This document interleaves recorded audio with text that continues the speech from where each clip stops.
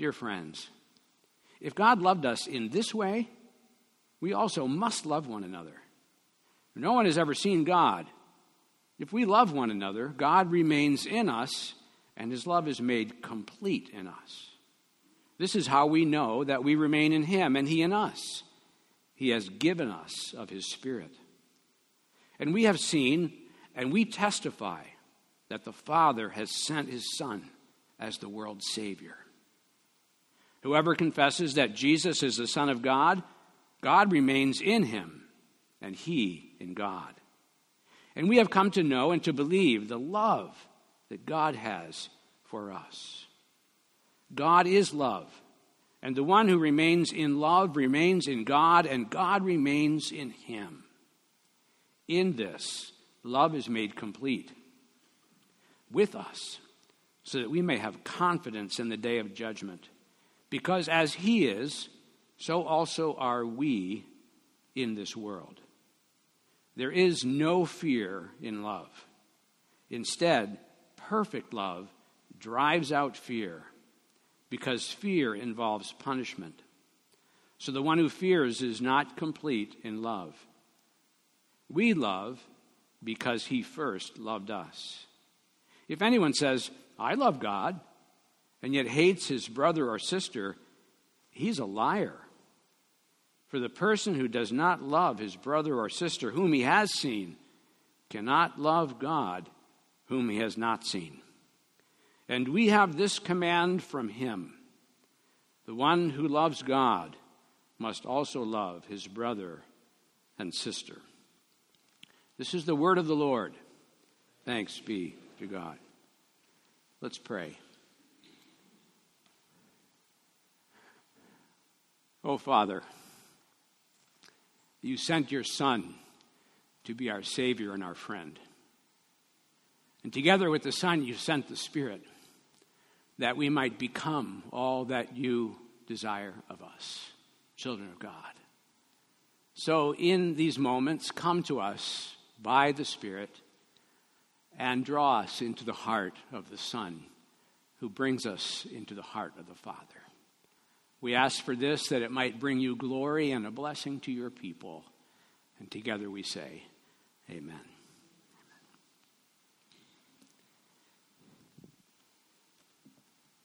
Some years ago, when my son Taylor, who is here today to bear witness to this story, was 5 years old, he was at the playground at school, and in the animation of play, a certain word emerged from his lips, unbidden, unexpected, that the teachers thought was a bit salty for a 5-year-old.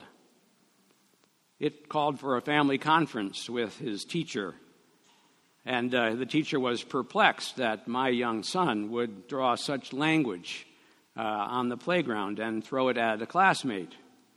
And there was some discussion as to where that word had come from in his family of origin. And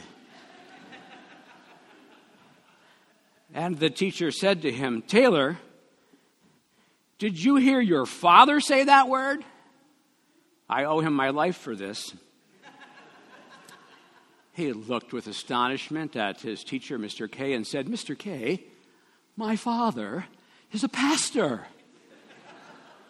It was my mother, he said.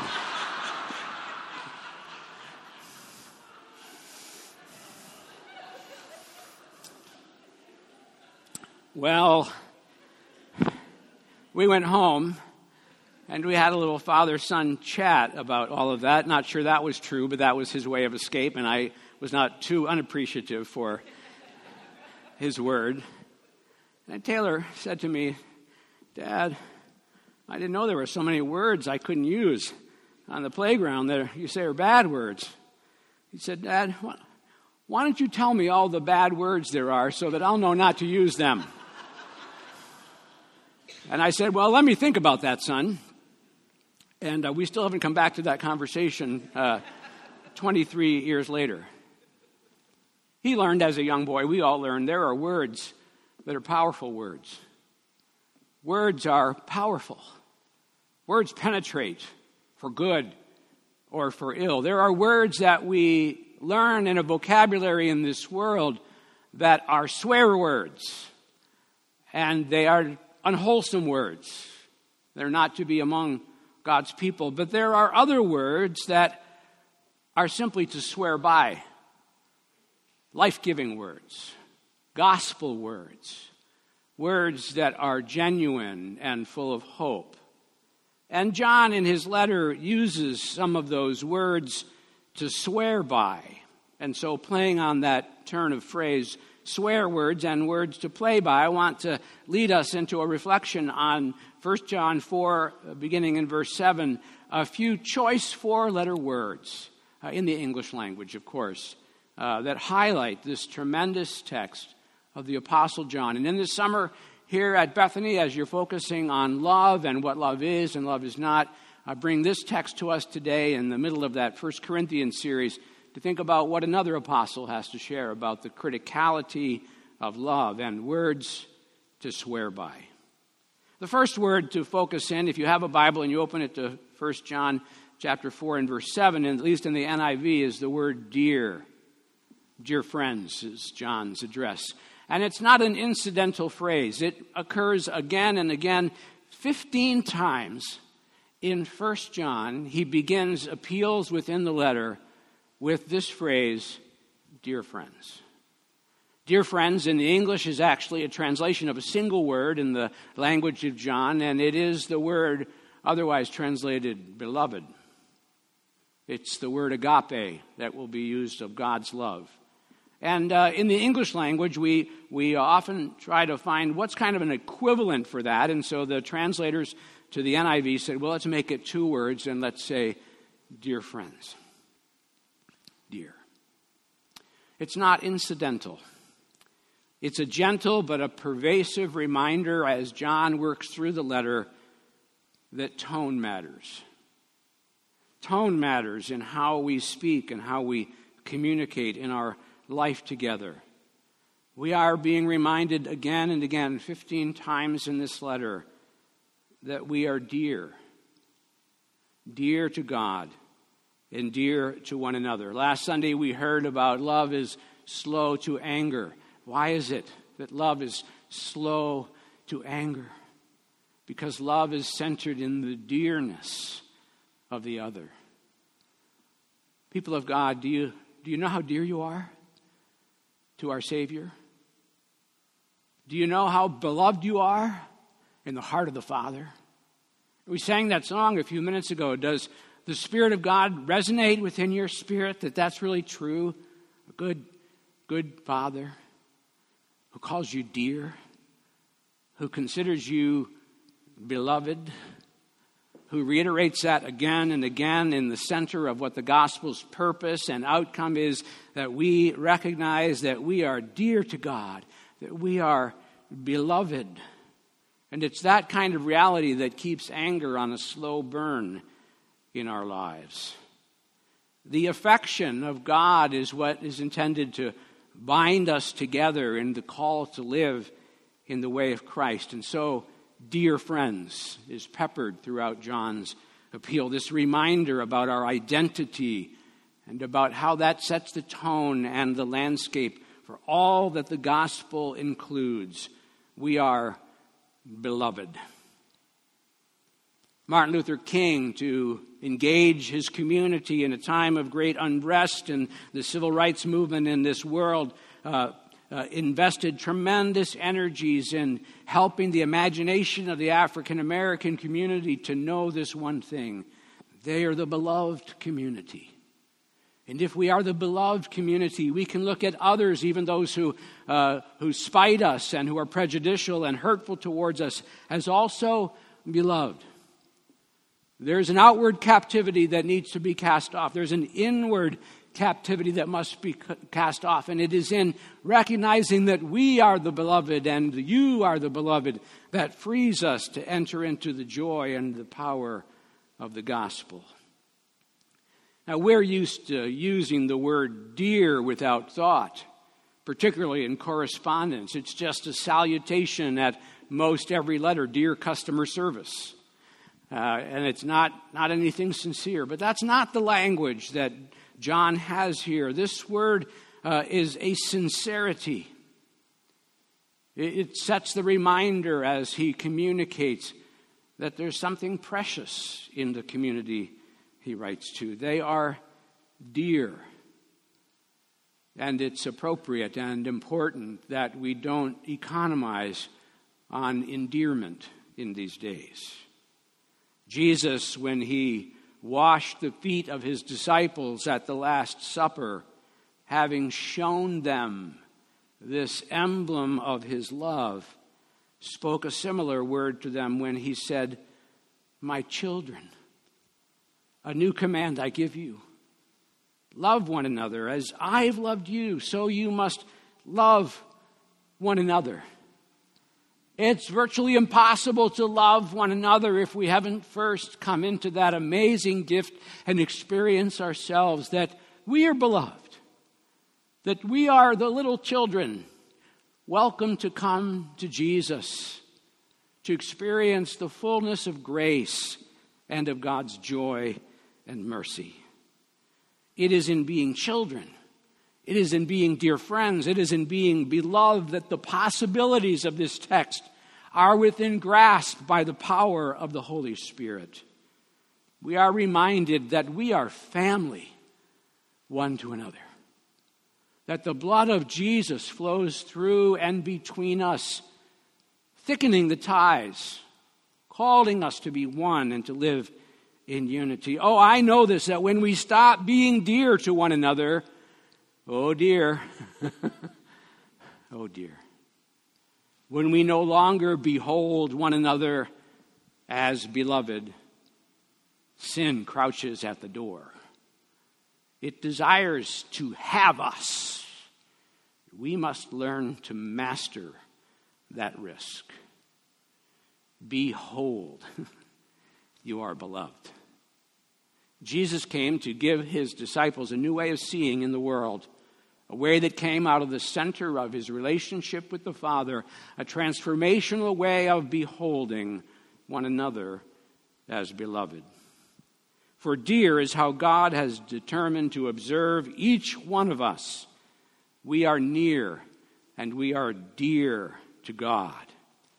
And that is demonstrated so powerfully in God's determination to enter the world incarnate in flesh and bone and blood in the person of Jesus, the Messiah. John will say elsewhere in this letter, "Behold, what manner of love, behold, see it, the manner of love the Father has bestowed upon us, that we should be called the children of God," and so we are. We celebrate that particularly when we baptize a child and parade them around the congregation, lifting up that word, and each of us should remember this is also true for me. True for me, true for every one of us. In the beholding of God, we are children.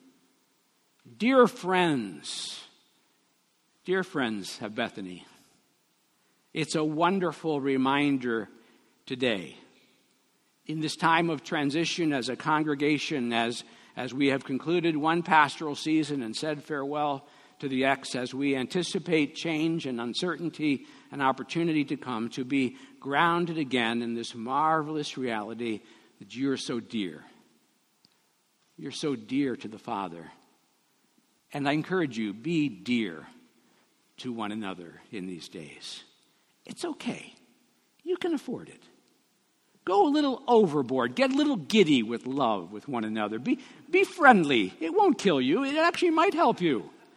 Yeah, be tender to one another. You don't know how bad a day somebody might have had. Decide to be dear and endearing one to another. So John, as he writes this letter, peppers his letter with that word dear as a constant reminder of how critical it is the way we behold, befriend, and beloved one another. I wonder how many of you have too many dear friends? Just impossible? Just can't take any more? The birthday card list is off the chart. The number of gifts you have to buy, the people who want coffee and lunch with you just to love on you, it's just too many, really. You need to pawn them off on somebody else. Now, we might have too many Facebook friends. I get that. I'm not sure how many of us have too many dear friends who reach out to care for us, who behold us as beloved. The health of a church as a community of love, is observed by the sincerity and depths of friendships we share among us.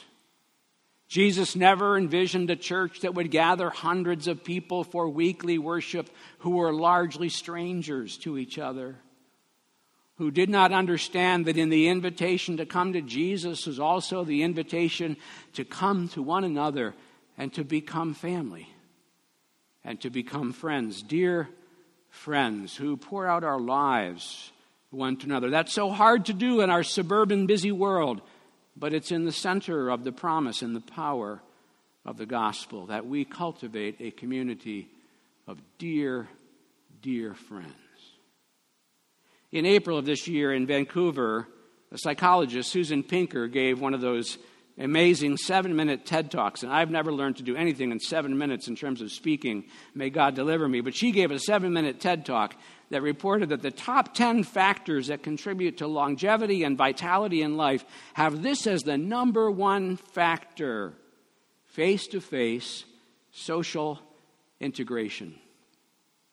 It's the number of connections you make on a day-to-day, week-to-week basis. They don't have to be deep, but they have to be sincere, that cultivate and express your connectedness to people in a community.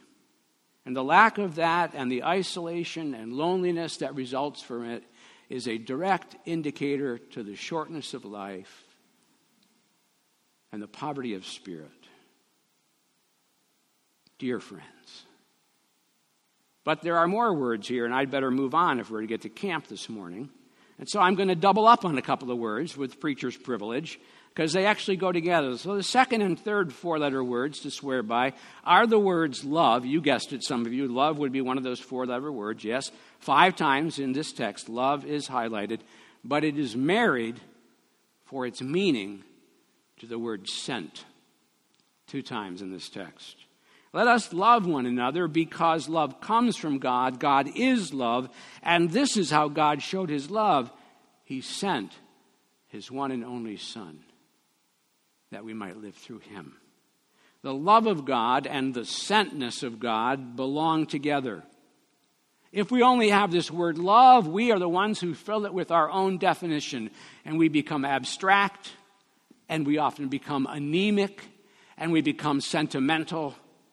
But God, never satisfied to be sentimental, sent his Son.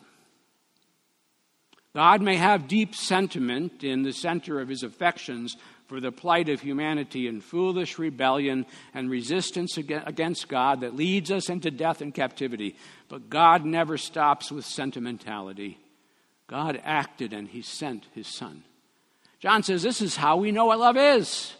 We have an illustration given to us right in our midst. Jesus of Nazareth. God sent his Son. Love, that oldest and greatest power in the universe, the meaning and the goal of creation itself, is tethered to God's determination to fill his love with action. God's love acts. Even within the very being of God, God's love, the love that is shared between the Father and the Son and the Holy Spirit, is an embodied love. It's a sent love. It has an impact.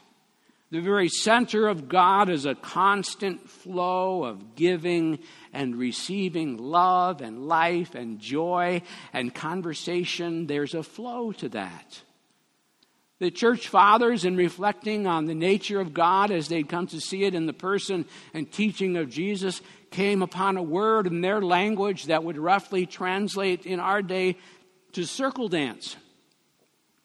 The sense of that God is a moving flow of relationship between Father, Son, and Holy Spirit, each one giving, enjoying, and passing on the love and the sentness.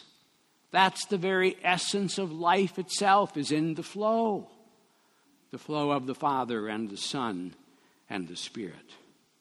Sentness, then, is the embodiment of the Word of God, fulfilling all of love's intentions. God loves, and God sends. Because of God's love, that word spoke at creation, and all things moved from chaos to symmetry.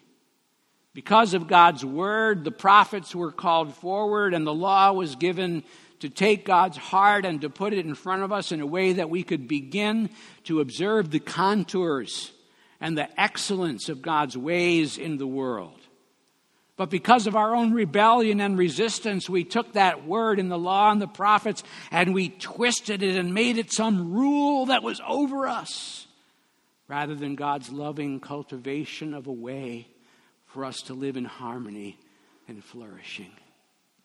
Because of our own sin and brokenness, that law crushed us because of our brokenness and because of its excellence.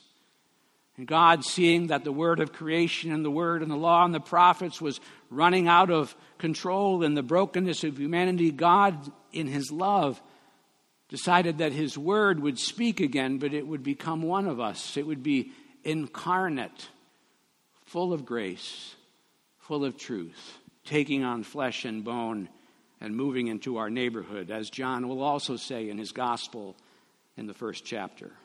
Jesus of Nazareth is the sentness of the love of God. It's really important when you read John's letter that you realize John is not writing a PhD thesis.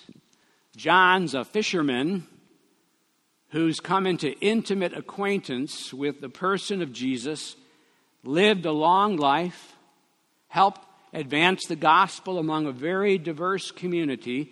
And John is known as the most simple of the apostles.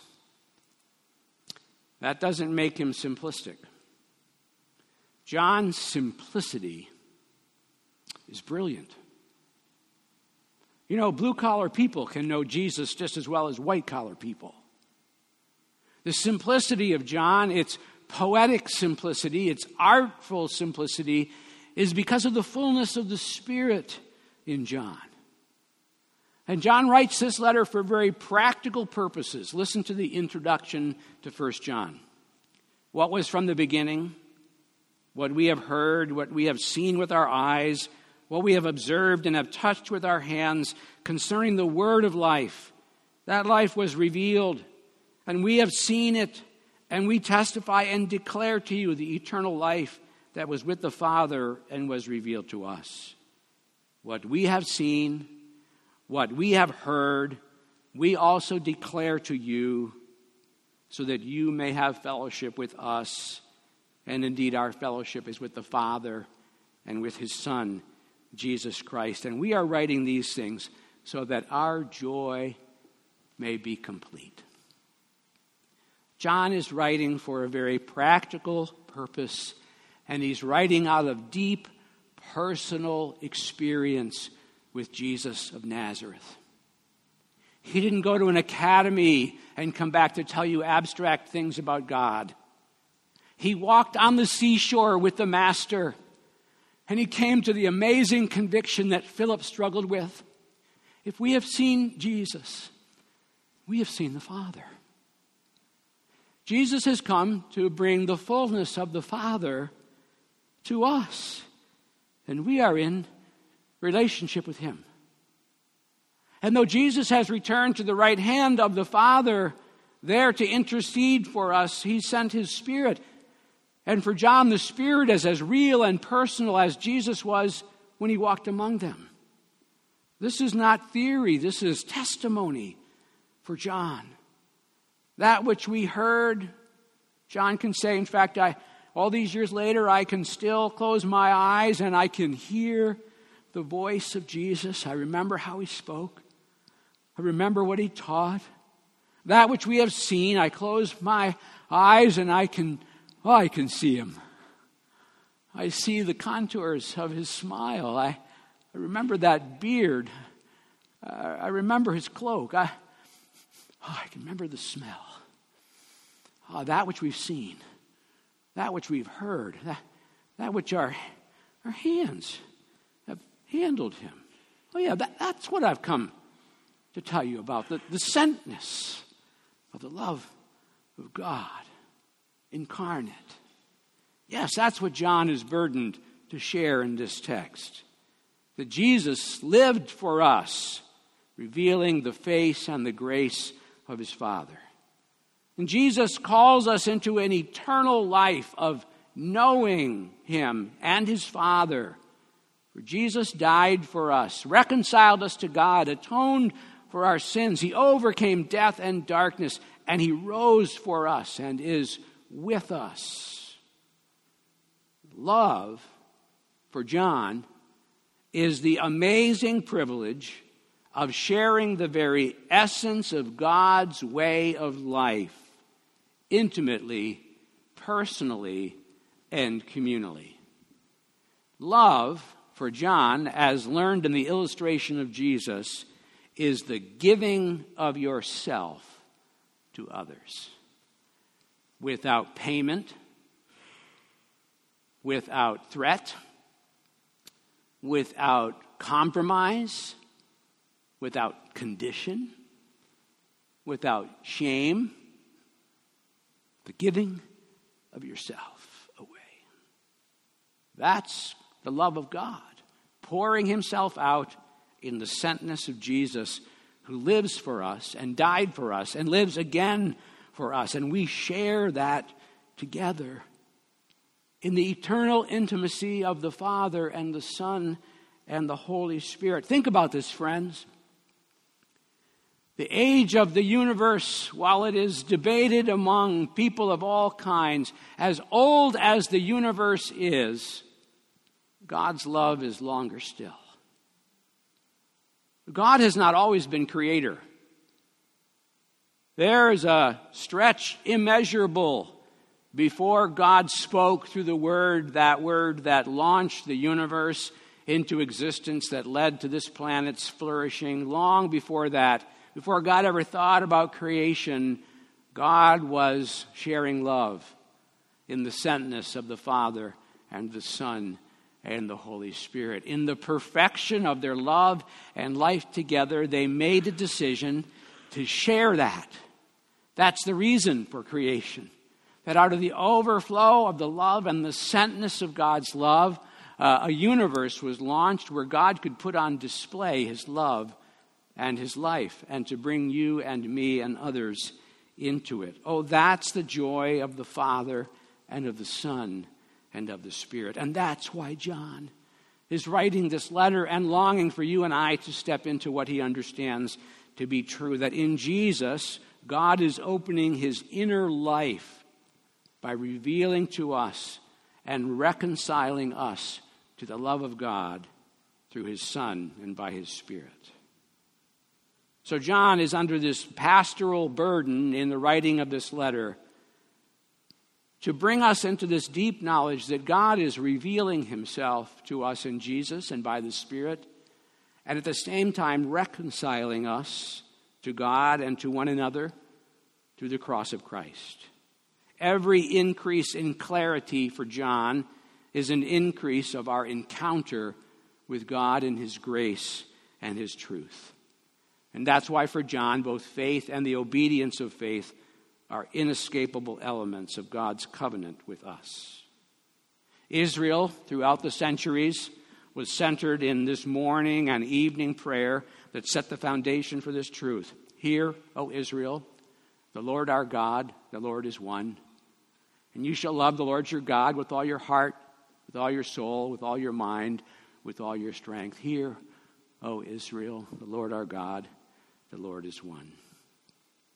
Jesus, in the fullness of time, comes to draw us even more intimately into that oneness of God and to tell us that love, which comes from God, has an interiority to it, that love is shared in the fellowship of the Father and the Son and the Spirit. Elsewhere, John in the Gospel will bring these words of Jesus into print. I and the Father are one, Jesus said. Know and understand that the Father is in me, and I am in the Father. Well, John says, if this is true, that love is on display in the sentness of Christ, then two more words need to be landed into our lap before we conclude. And we'll coin them together, for they mutually enforce each other, And they are the word born and the word know. K-N-O-W, know. Everyone who loves has been born of God and knows God. Whoever does not love does not know God, because God is love. The love of God is so powerful. It is so virile. It is so fertile. It is so creative. It is so transformational. It invokes encounter. It produces change. The love of God in Jesus Christ produces a miracle in the life of every person who receives it by faith. A transforming Genesis that launches a new beginning in each one of us that belongs to the word born. Born of God. A new beginning. When Jesus Christ invites you into the fellowship of his Father, you start all over. No matter how old you are in human years, you get a fresh beginning. Nicodemus, that teacher of Israel, didn't get that. And Jesus marveled at him in the late of the night. He said, Nicodemus, you are the teacher of Israel, and you don't understand this? God makes all things new when he enters into our lives. A Genesis moment. A new beginning. We start afresh. We are born of God, and that born of God is not something at a distance. It's not transactional. God doesn't send you a letter of salvation and say, see you later. When you're born of God, which makes you a child of God, you come to know God. Know God? Yes, God comes to know you personally, powerfully. Spirit bearing witness to us that this is true, that we are the children of God, and God is here personally to guide and to transform our lives. We come to know God through Jesus by the Spirit.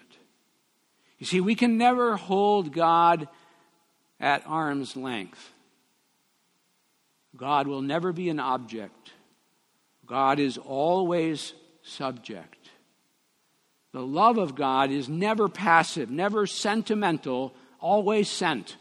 It is active, transformational, and it comes to us in the person of Jesus, the Messiah.